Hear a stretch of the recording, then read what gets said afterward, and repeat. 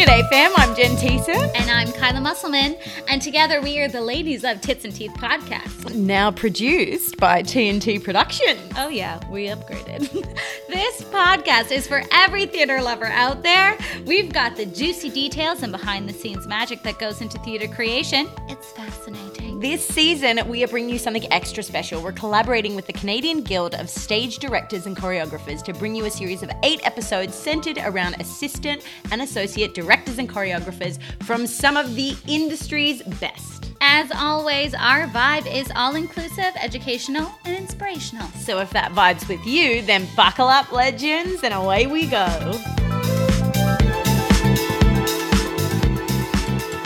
Episode 3. Here we are, legends. Episode 3 of this lecture series where we are bringing you info from the other side of the table. So this week's legendary lecturer is Julie Tomaino. Who is she? She's one of the country's leading director/choreographers. Oh, so what's this week's topic, Kai? I mean, she might as well talk about one of the things she does best, being a director and choreographer, what that all entails, how do you do it all? It's so informative. It's so informative if you're at a director's level, if you're at a choreographer's level, if you're an actor in a show. It's so interesting. I love her so much. She's a great time. She's a self-proclaimed comedian. She says it in this episode, and I love it so much. She's funny. Take it away. Julie Tomaino. Hey-o. Oh my gosh. All right, we are diving right in today, peeps. So, of course, we have the incredible Julie Tomaino with us today. For those that don't know her, she is a theatre director, choreographer, educator. She's won Jessie Awards, Dora Awards, multiple Ovation and Broadway World Awards for her outstanding choreography for her work in musical theatre. She's currently working on Margaritaville at Theatre Calgary with some of our AAP peeps right here. And she is one of Canada's most sought-after director and choreographers. She's worked at the Citadel, the Rev, the Capitol Theatre, the Cortland Rep, the Arts Club, you name it, she's done it. She loves the Blue Jays, eating Oreos, and she's always a great time. And I can shoot a dart and hit a bullseye. I almost put it in there. It happened, friends. It happened, and Jen was witness to it. Epic. All right, Julie, let's dive right in. We are so thrilled for you to be here today, and we know that everyone's on the brink of exhaustion as well, so thank you for your time and energy. Julie, tell us a little bit about your background first for anyone that didn't know you, and speaking specifically how you have the skill set to navigate through both choreography and direction, because our topic today is being a director and choreographer. Take it away, Julie. Okay, well, I started as a dancer. My mom owns a dance studio and did own a dance studio and does own a dance studio. So I was born into the dance world. At 16, I discovered musical theater sort of by way of community theater, which probably some of you also did. And then I learned that this could be a career path at 19 when I went to theater school. I was around in the age of the dinosaurs, so there was no internet yet or no Google, and I found my theater school in a book, and I sent away to like a bunch of different theater schools by way of calling them and mail. It was a very different time, but whatever. So I went to theater school, and then I went to theater school in New York, and I stayed in New York for the next 10 plus years and was a performer. I sort of didn't know for sure that I wanted to be a director or a choreographer at that point. I am a very singular person, so singular focus on performing. And then as I became a Rockette, and I was a Rockette for the 6 years, my last 6 years of performing. And sort of around the last couple of years that I was performing as a Rockette, I was like, oh, like I like what she's doing, Linda Haberman, who is my director. I really liked that role suddenly, and I was starting to like observe that and think, oh, I think I would like that. So I have a mentor who I'd worked with many times as a performer. His name is Brett Smock. He works at the Rev Theatre Company. He's the artistic director of the Rev. And I was assisting him at that time, you know, a little bit, like assistant choreographer sometimes, assisting in auditions, those kinds of things. And so when I decided to retire from performing, it was very, very clear for me, like I was done. Like it was my last year of performing was actually 2011, but 2010 was my last year of performing as a Rockette. And I moved back to Vancouver and I was like, I'm gonna try to flip to the other side. So I stopped performing completely. I know that's not what some of you want to do. Like some of you want to be a performer as well as a director, or perform as well as a choreographer, but I was very singular focused in all of my things. And so I performed one more time because I reached out to my mentor and was like, if you have any assisting work, whatever.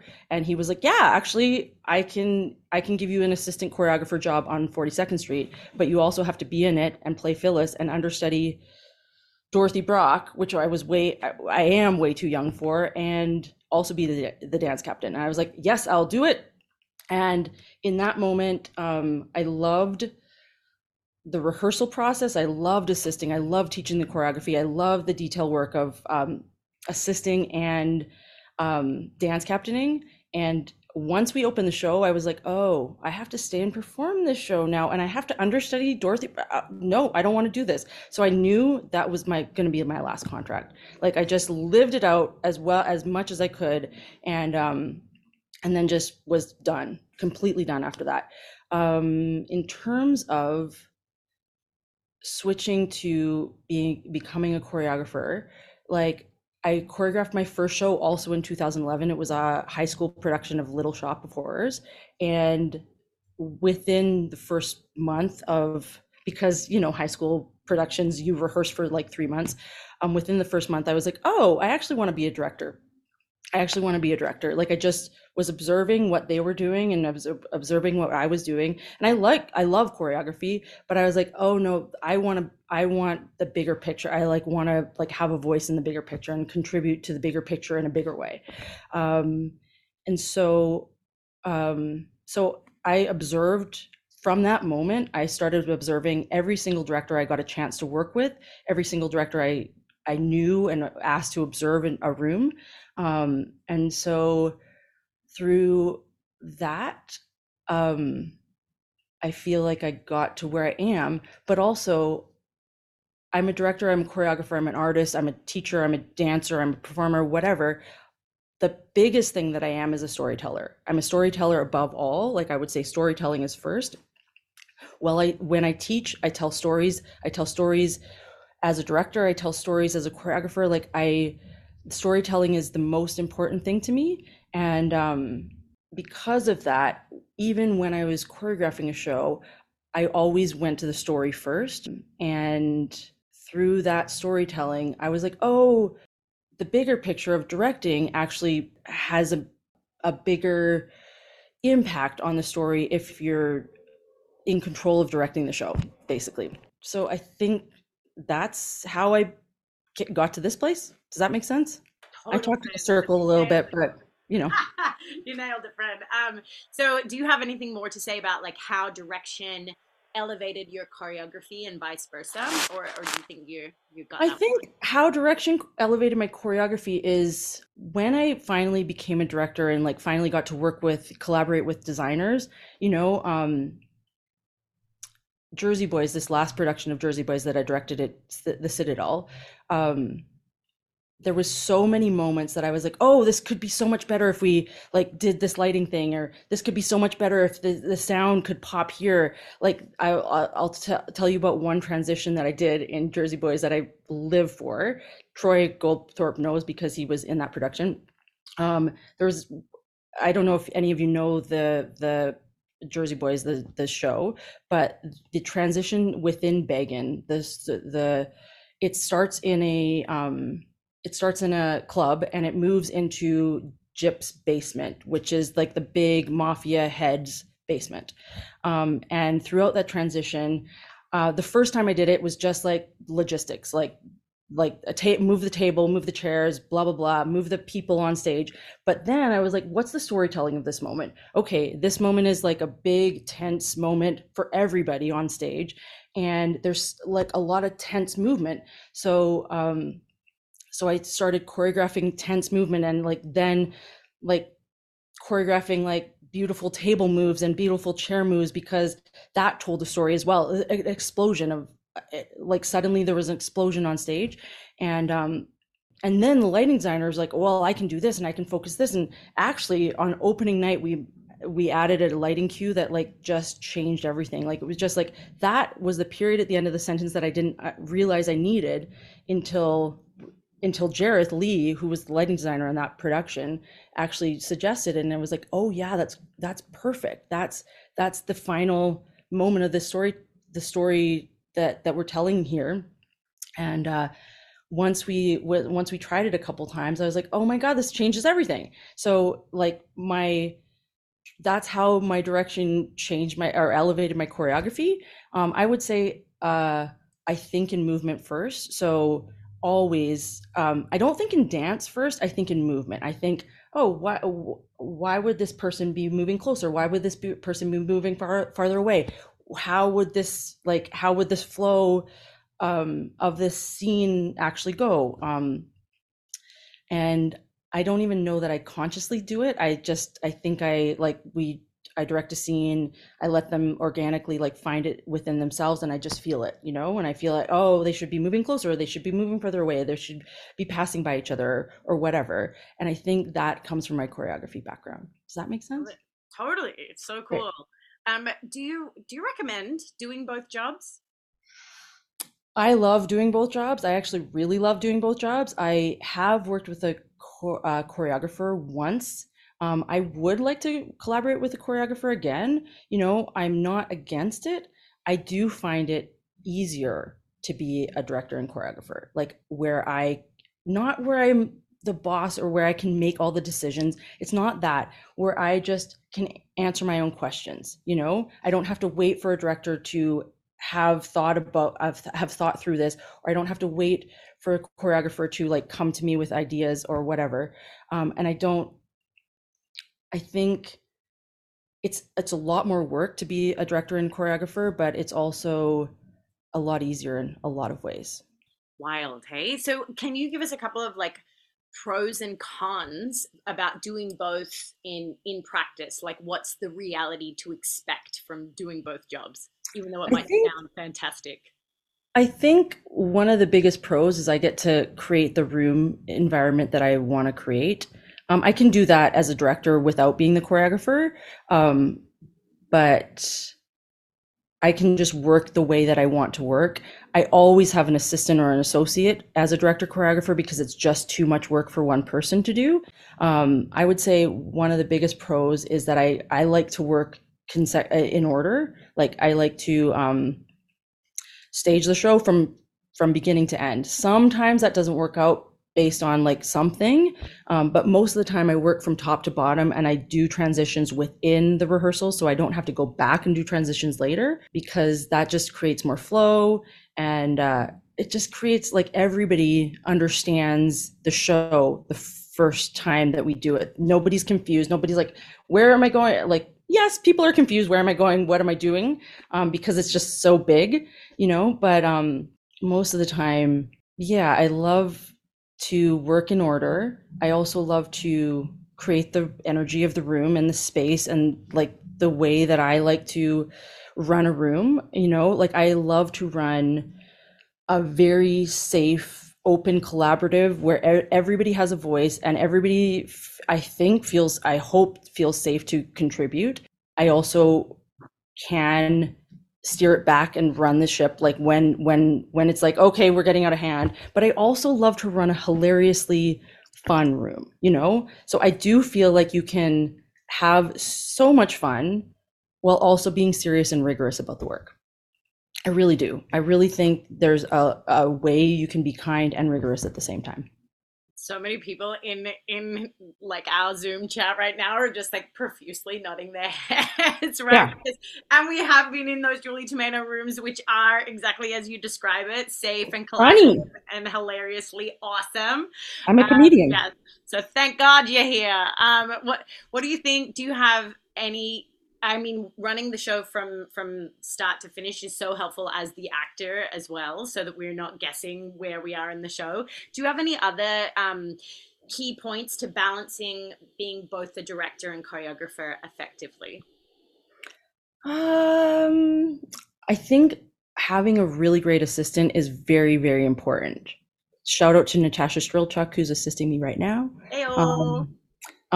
But like it's really important because you are like yesterday alone, like it was like Julie, like so many people called my name in like the course of 30 seconds that I was turning around this way and turning around this way. And like, I want to be there for the cast. Like I need the cast to feel like I'm taking care of them.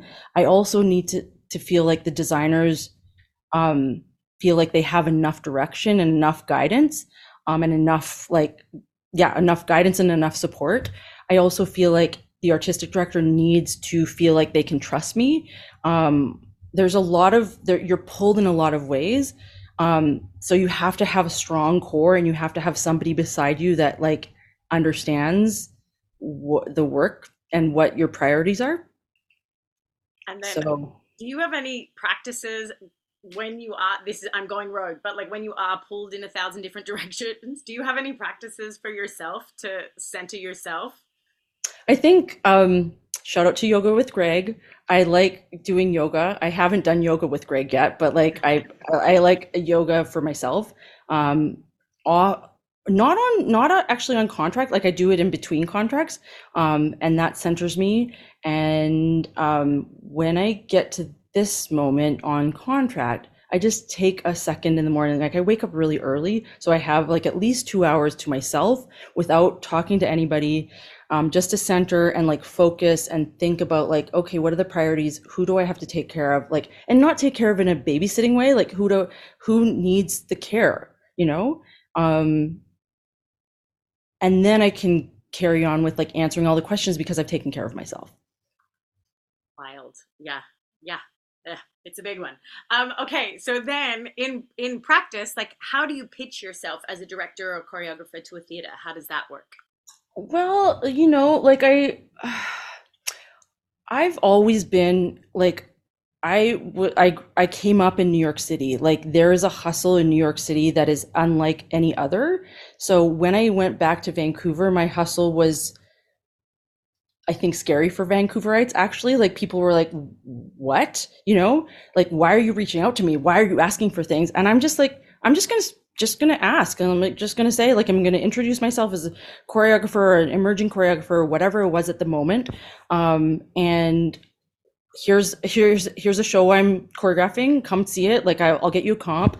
And pitch myself. Like I would love to be a choreographer in your season, or I would love to assist you, or whatever the ask was. I would just do it boldly and bluntly, not disrespectfully, but I would just ask, you know, I would just reach out and ask to assist directors. I would ask to observe directors. I would ask to, like, for theater companies to come see my work, for artistic directors to come see my work.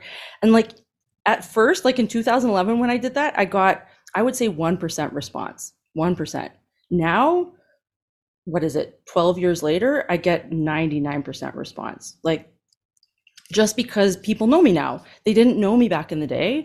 And I think just over time, you build a reputation, you build your work, body of work, and people just respond. They're like, oh, Julie's reaching out. Okay, I'll respond to her, or whatever. And sometimes it takes it takes a long time. Like I reached out to someone recently and I was like, oh, they didn't get back to me. They usually get back to me. Like I was like sort of going through it in my mind. And then they got back to me like 6 weeks later and were like, I'm so sorry. I was so swamped, blah, blah, blah. And I was like, oh, okay. That's like the artistic director's life, you know? So basically, to answer the question of how I pitch myself as a director choreographer, I've been pitching myself as whatever I wanted at the time for a long, long time, that in this moment, I actually think it was the hardest thing, the most difficult transition. No, not the most difficult. One of the more difficult things that I've had to do is convince people that I'm a director now, because I was a choreographer for so long and I built up my choreography resume, and then I was like, oh, I actually want to be a director. Like, I knew I wanted to be a director choreographer from my first gig, but I didn't tell people right away, you know? I don't know. I told some people, and I asked to be assistant. I asked to, once I got a choreography job, also assistant direct, which didn't really go over well with most people, but like, whatever, you know, you got to ask. But that took some time. That took some time to, like, for people to trust that I actually was a director, that I wasn't just a choreographer who wanted control. I actually had a voice as a director. And actually, I think my choreography practice is much more entrenched in direction anyways. You know, I hate dance for dance, actually. Like, I know directors that love dance for dance that I don't connect with because they love dance for dance. And I'm like, why are we doing a fan kick right here? Why are we doing a bat maw? Why are we doing a hitch kick? Like, unless you can tell me the storytelling of this moment and why we're doing it, I'm not going to do it. I'm just not, you know? So that's been a challenge, but also, like, you know, like my choreography practice was so entrenched in direction first, like storytelling first, narrative first, that that I think over time people understood that I could be both. And I have to thank Daryl Cloran and Stafford Arima, because it wasn't that they just were like, oh, Julie can direct, like, yeah, here's this giant show with $1 million budget. That's not what happened. What happened was I had a successful Newsies production as a director choreographer. I sent them both a pitch about Newsies. I was like, hey, what about Newsies for your show? I would love to do it with a professional cast and, like, less people, obviously.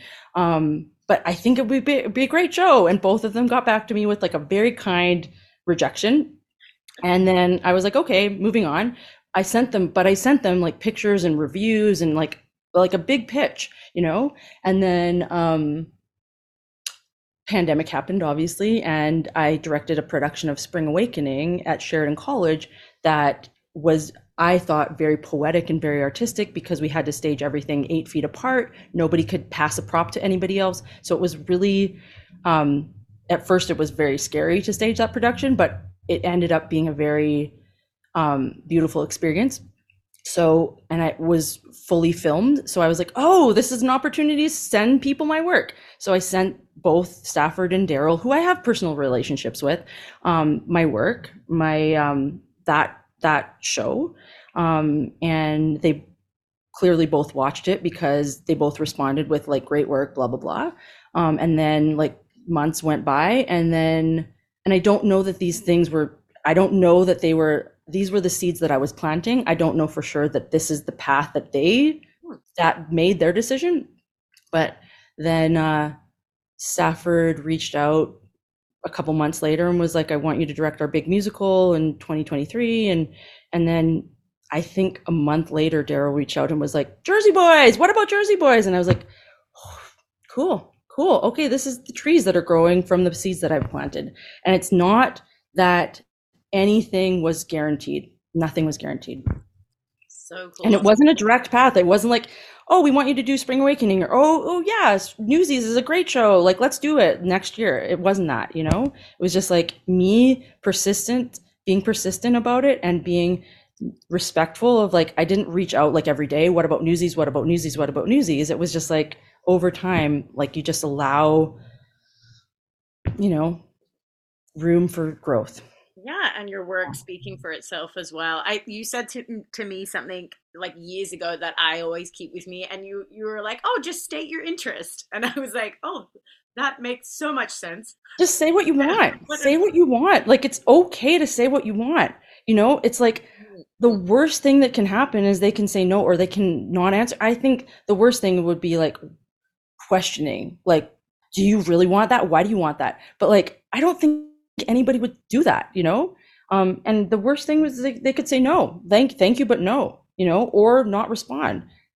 You're not going to die from it. Challenges ourselves then. Like, actually, it's hard for us as humans to say the things out loud, but just like clear is kind. Why don't I just say it out loud? Why don't I just? And I feel like saying things out loud, like I don't think it's a good practice to tell every single person every single thing that you want. Like, you have to keep your dreams close to your heart, but you can say them out loud to people that you trust, and to people that could like contribute to giving you that dream, or contribute to giving you that dream. But you just have to ask for what you want, because that sets the universe. Like, I'm a very spiritual person, and like, it sets the universe in motion. And then it doesn't necessarily mean you're going to get exactly what you want, but it's going to move the universe in whatever way that, you know, you'll get what you need out of it. And you'll get, you'll just get the thing that, what you want in the package that it comes in, which you can't control the package that it comes in. Totally. Isn't that that's the other thing, right? Like, ask for what you want, but then, you know, but then release it, detach from the outcome. I'll interject with one thing. This book, like, so many people ask me about directing books, and like, you know, I have recommendations of directing books, but the biggest directing book I've ever recommended is actually called 7 Laws for Spiritual Success by Deepak Chopra. It's a very thin, small book, and it doesn't have anything to do with directing, actually, but it will help with anything that you want in life. It doesn't have to be career. What are some of those other ones that you recommend? Oh, Katie Mitchell. It's written by Katie Mitchell. I think it's called The Directing Practice. The Directing Practice by Katie Mitchell. Got it. Great. Thanks, friends. See, it takes a village, doesn't it? Yeah. Thank God you're all here. Okay. We're switching a little bit. Can you tell us, as both a director and a choreographer, what's your process for finding the central premise for a show? Oh, okay. So a choreographer would never find the central premise of the show, because like that would conflict with the overall vision, which has to come from the director. At least in every like, I can't say that it will always be this way, but like I do say that like at one person or two people or the co-directors or however you're working, maybe if it's a collaborative process, a collective process, like maybe this is different. I haven't worked like that. But somebody has to communicate the vision.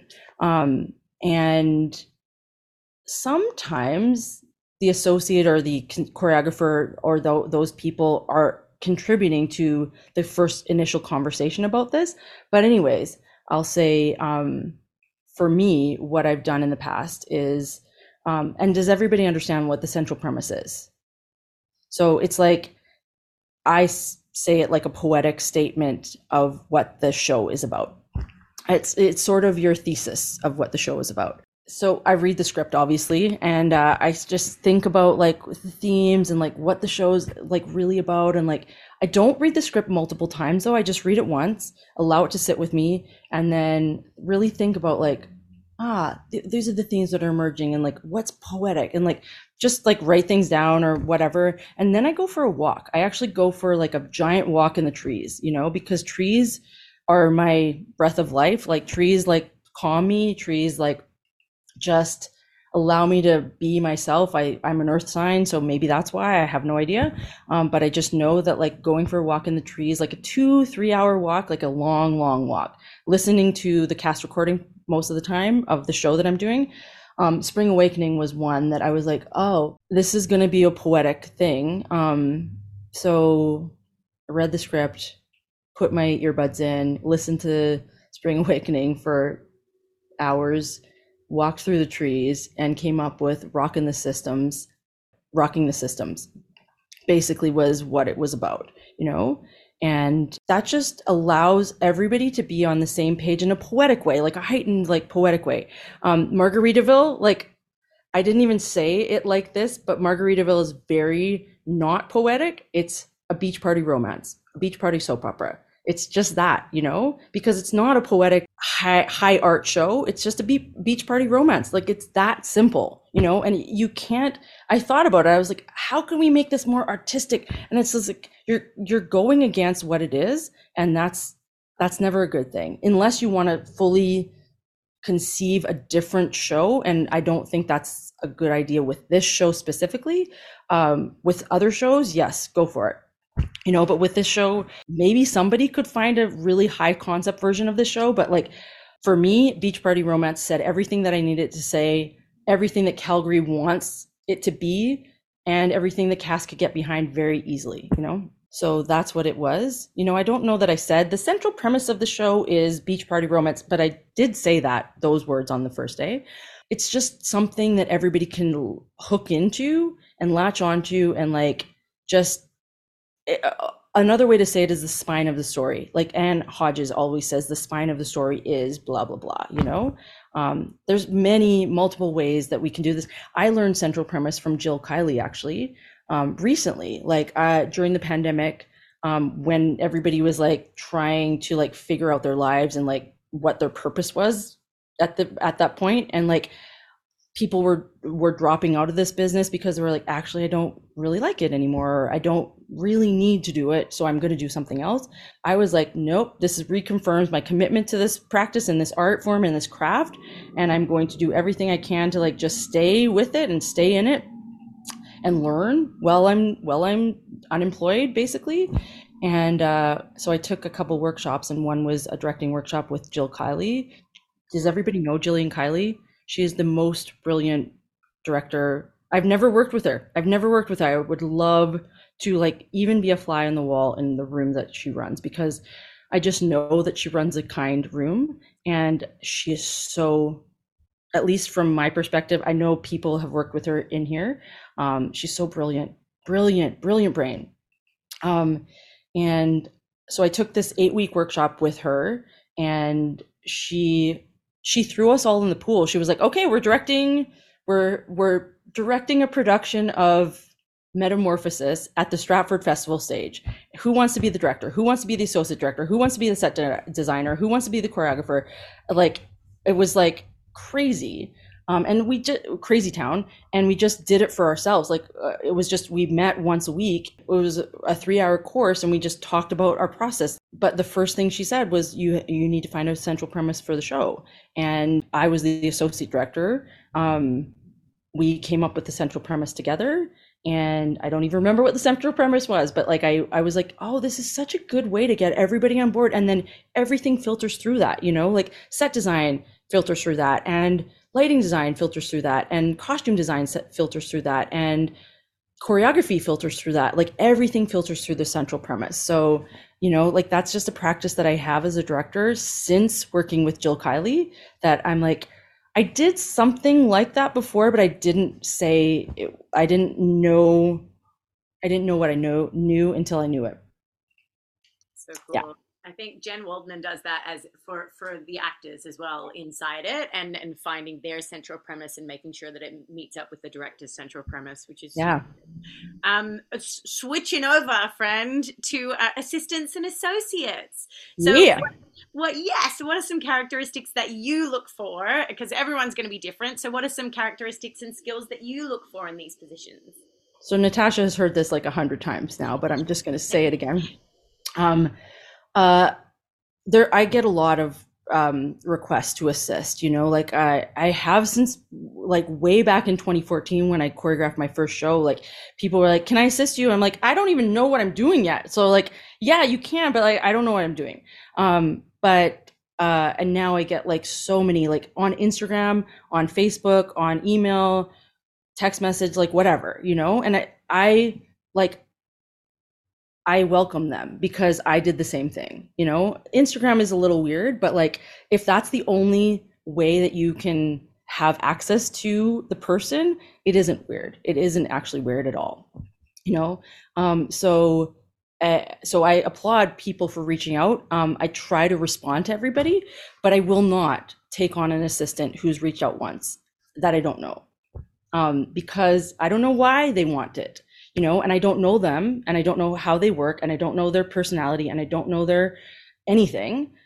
So I can't trust that I can lead the room that I want with a variable that I don't know. I look for really hungry people, hungry meaning persistent, want to assist and ask me twice or ask me 3 times. Doesn't mean that you need to send me an email every single day to ask to assist, but like over time, if you send one, I see you're directing this, and I would love to be your assistant. Oh, I'm sorry, I already have an assistant, or like that needs to be a local person or whatever.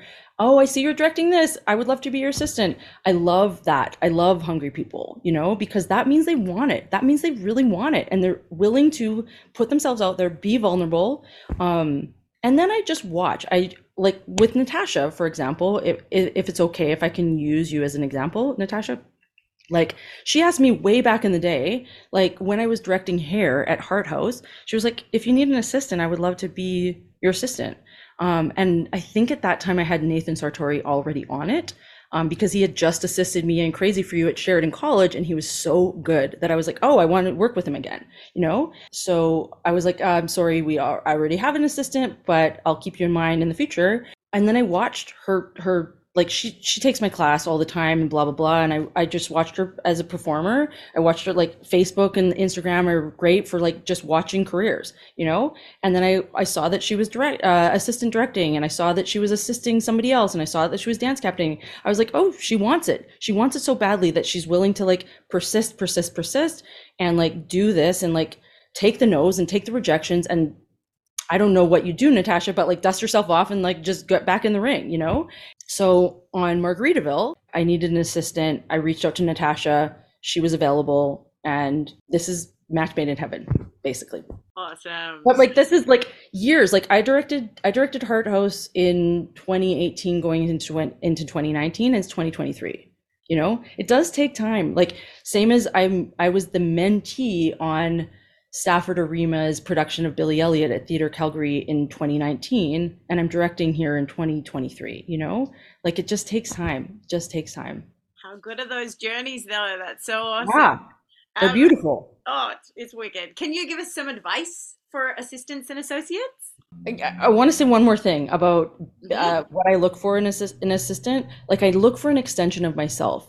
Like you don't have to be exactly me, but you do have to be able to like have my temperament, have my sensibilities, have my, like, so that I know that like, it's not going to like, we're not going to have like a really hard energy in the room, or like a not toxic, but tense energy in the room. Like I really like to create a safe, like I say safe, but like it's more than safe. Like I really like to create a environment where everybody can do their best work because they feel completely supported and completely safe to like make mistakes and like fail big time, and like happy people. I look for people that like can create rooms that are safe and happy and like positive and all of those things.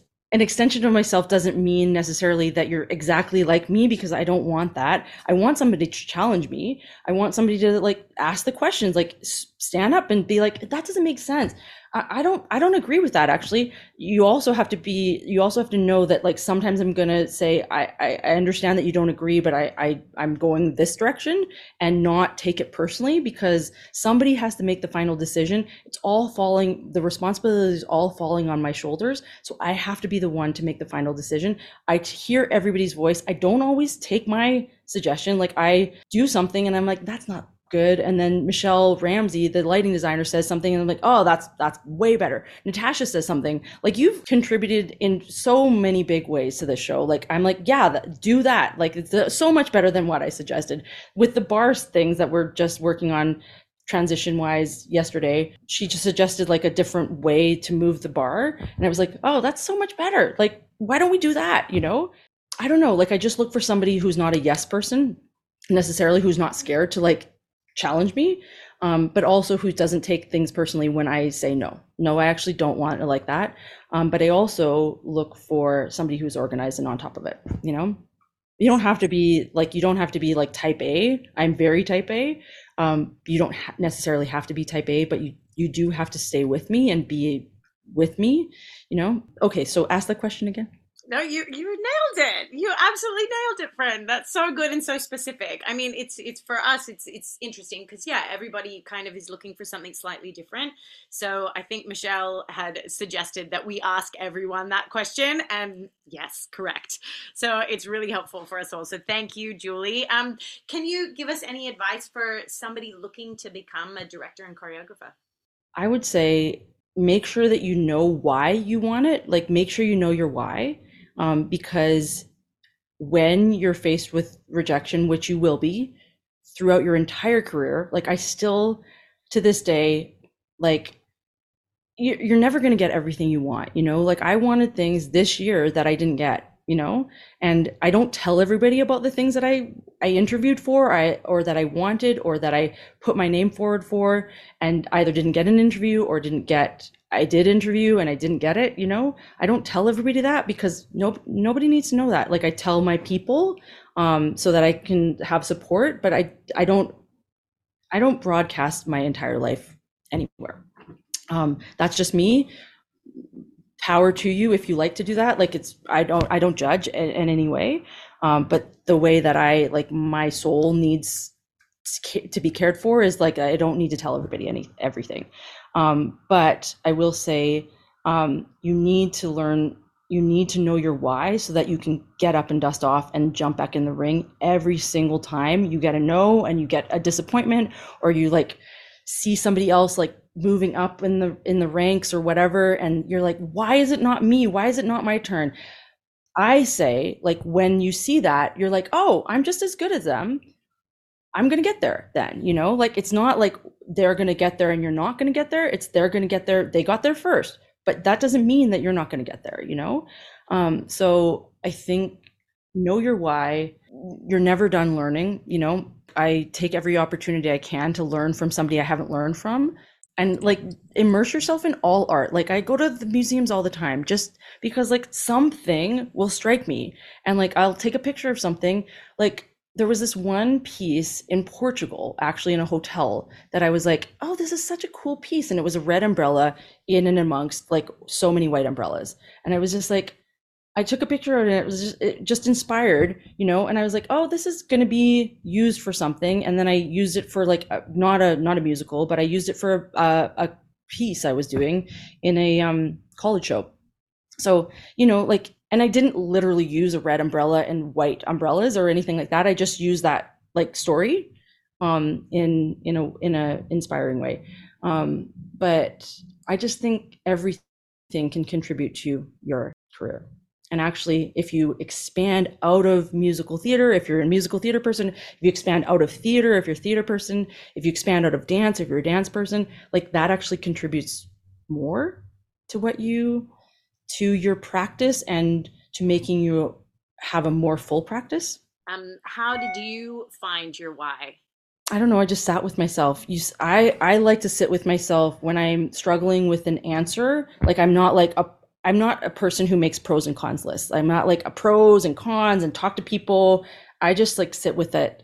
And I don't necessarily come to the conclusion in that moment.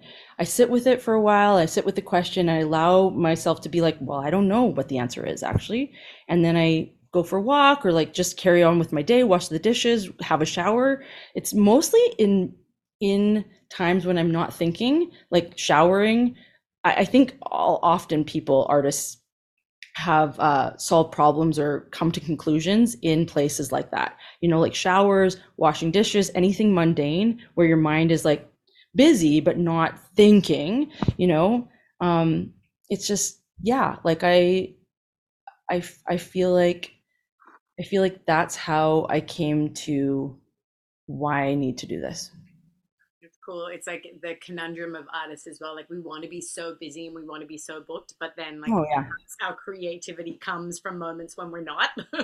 I have this entire summer off, which was by design, because I've been really busy this 2023 and I have a very, very busy fall. So I said to my agent, I was unless something really big comes up, I just want the summer off. I have half of June and all of July and all of August. And I'm also really, really scared that I'm going to spiral into a place of anxiety and depression because I'm like, I have no work. Growth. I'm so proud of you. Yes, it is growth. It's growth. It's not what happened last year. I booked myself silly. I had 12 days off in the course of 4 months. It was a lot.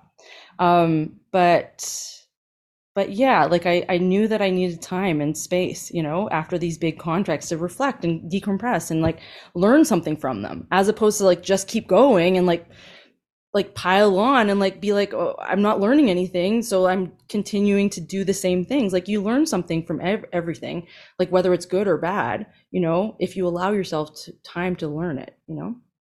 Wise words. Really important side note. Can I be your canoeing partner for the summer? Kayaks. Kayak.